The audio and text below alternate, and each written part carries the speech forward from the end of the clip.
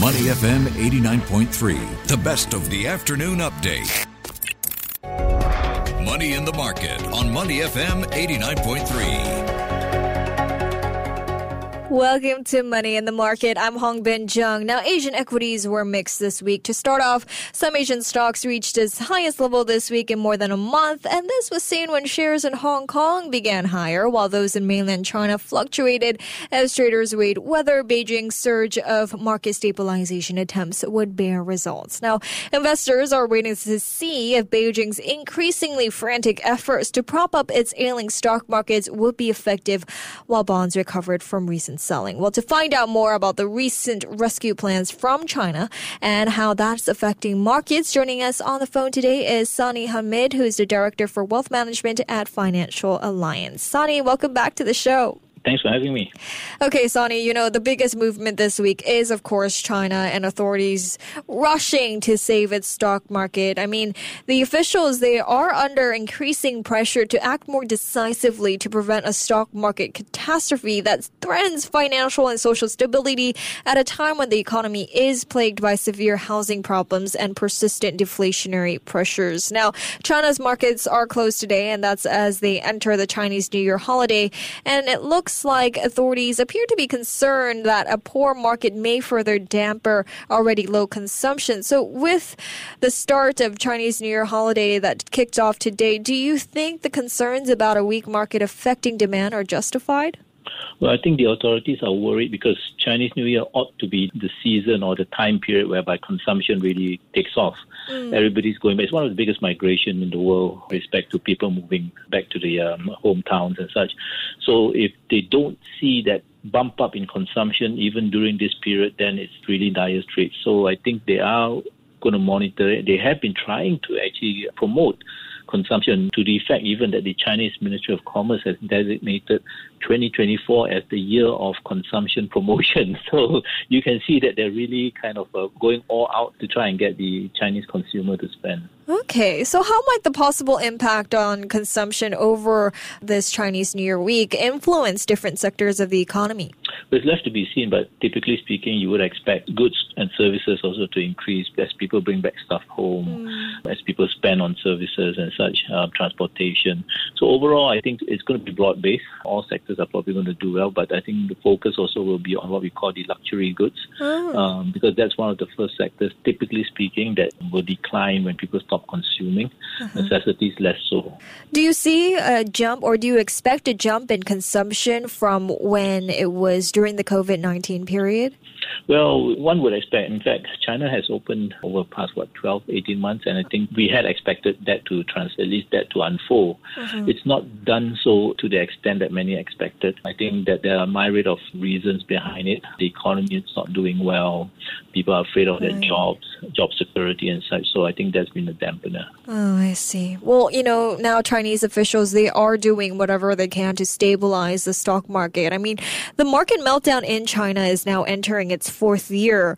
Why is it now that authorities are suddenly rushing into saving the stock market with these list of measures that they've announced? Is it at a critical level? Should investors be concerned? Well, the market has more or less retraced a lot of the rally that we've seen. One could say that basically it's been an ongoing process. I think there was basically the effort to rein in on excessive property loans a couple of years ago in 2020, 2021, the so-called red lines that is set for property companies to reduce their leverage.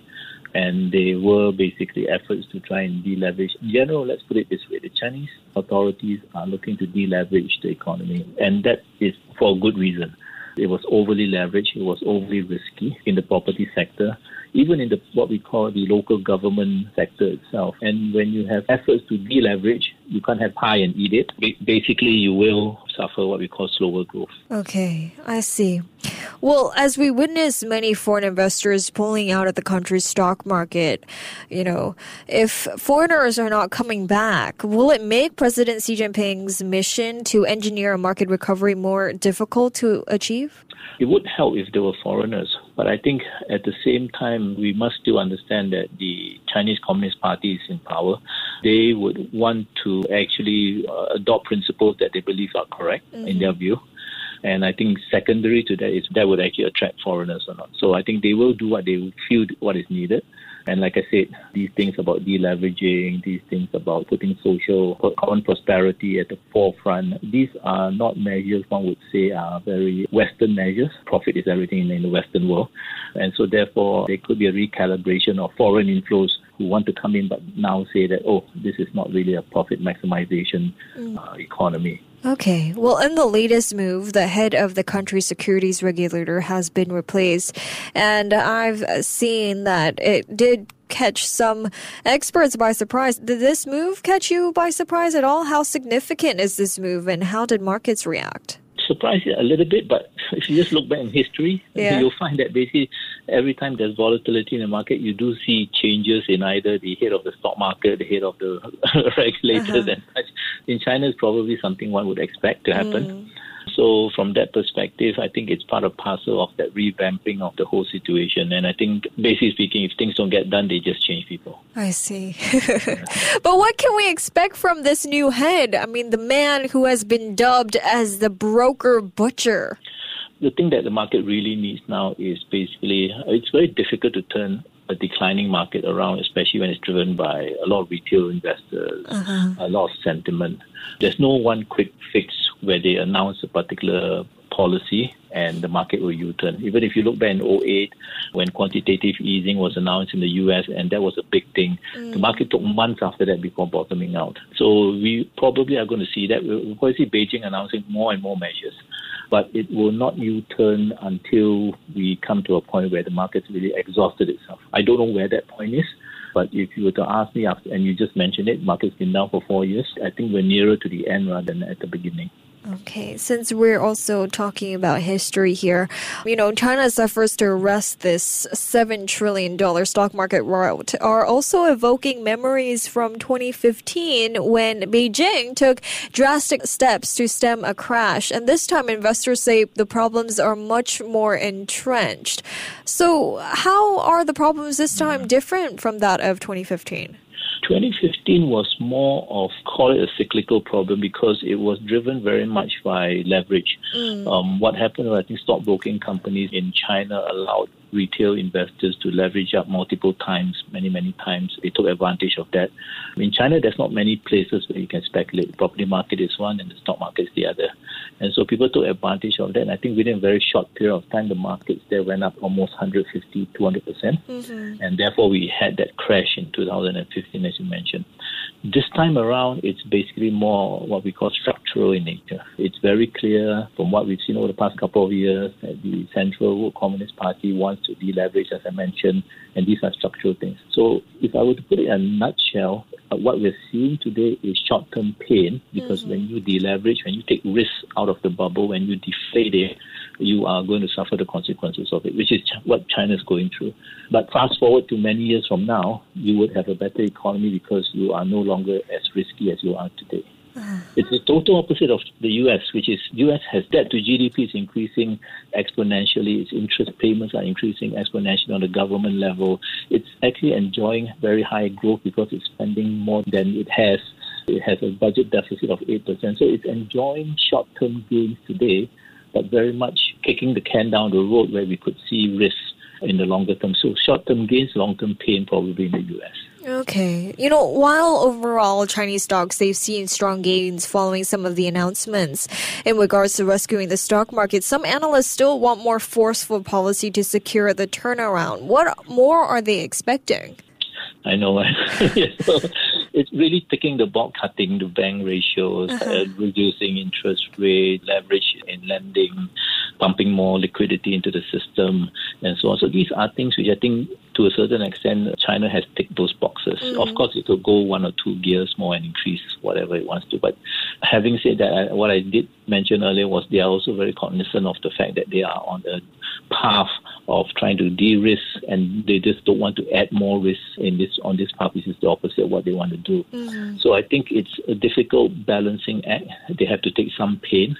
But I think once we clear out the sellers, once we clear out the so-called speculators, and what we're left with the long-term guys who are more than willing to hold on, I think the market will bottom. It's a little bit more pain, but I don't think that the Chinese market is going to collapse another 50 or If you look at the Chinese market from the year 2000 until now, it's gone up a lot, it's come down a lot, but on the long-term trend, it's up about, I think, on average, about 7 to 8% per annum, which is a decent number. Okay. So I think that's the path the Chinese economy will take. It has its challenges demographically and geopolitically, but that's the path I think it will take at least over the next couple of years amid current volatility. Okay, so let's say the investors or market watchers, they don't see those concrete policies that they are expecting from the government. Will the rally only be short-term, just like a knee-jerk reaction? What can help the rally sustain?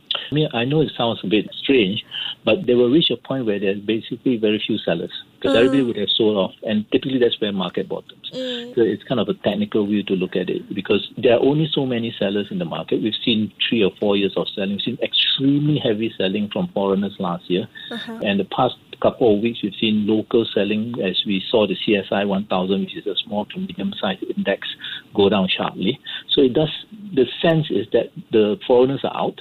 The retail speculators are out. So we could potentially be seeing the tail end of the group of sellers that are in the market. And I think the market then automatically starts to bottom out because why? Because there's no one on the right-hand side of the boat. Everybody now is on the left-hand side, meaning say we've got foreigners who may want to come back again. We've got retail investors who are looking to reposition back again. And so these are the ones who will support the market. So the question is, where is that point? I don't know. Is it very near over the next couple of months? I suspect so. We'll just have to wait and see. But, meanwhile, while China is busy with its own stock market rout, global equities, they're approaching records. Haven assets are out of favor, and even neighboring Asian markets are relatively unscathed. So how have regional markets reacted to the recent rout? Why haven't neighboring Asian markets really been impacted more by it? Chinese markets have been falling, and markets here have initially the last time used to be tied a little bit more to China. They kind of decoupled. Okay. We actually saw that last year or the year before. I can't remember. The Asian markets, for example, ASEAN markets in Southeast Asia. Chinese markets were down, ASEAN markets were up, and one of the theory or thesis behind it was there was an offshoring of factories from China into ASEAN markets like Vietnam, Malaysia, Indonesia, Thailand, and such, which is then beneficial. So one could also argue that weaker Chinese economy, the situation of the markets there is pulling capital out from China into the rest of the world, therefore benefiting. So it could be that reason that one could say the correlation with China actually has broken down. I see. Well, does that mean China seems to be a little bit divorced from the rest of the world? Is the global economy doing okay without China? Well, China is, after all, this more or less depending on how you measure it, second largest economy in the world. It has kind of bailed out the rest of the world before, when I remember when Europe and the US was not doing well. Now China is not doing well. Europe is muddling along. It's the US which basically is pulling the rest of the world higher at this particular point. So China, yes, it has divorced in itself from the rest of the world, but it's not collapsing, meaning to say still with growth between 4, 5, 6%. It's still doing fairly well for such a large economy. And I don't think we're going to see anything lower than that because it is, after all, a centralized economy where things can be done to keep it afloat. I see. Well, thank you, Sonny, for your time and your insights today. No, thank you very much for having me. Thank you. We've been speaking with Sonny Hamid, who's the Director for Wealth Management at Financial Alliance. I'm Hong Bin Jung, and this has been Money in the Market. Stay with Money FM 89.3. To listen to more great interviews, download our podcasts at audio.sg or download the audio app. That's AWEDIO, audio at the App Store and Google Play.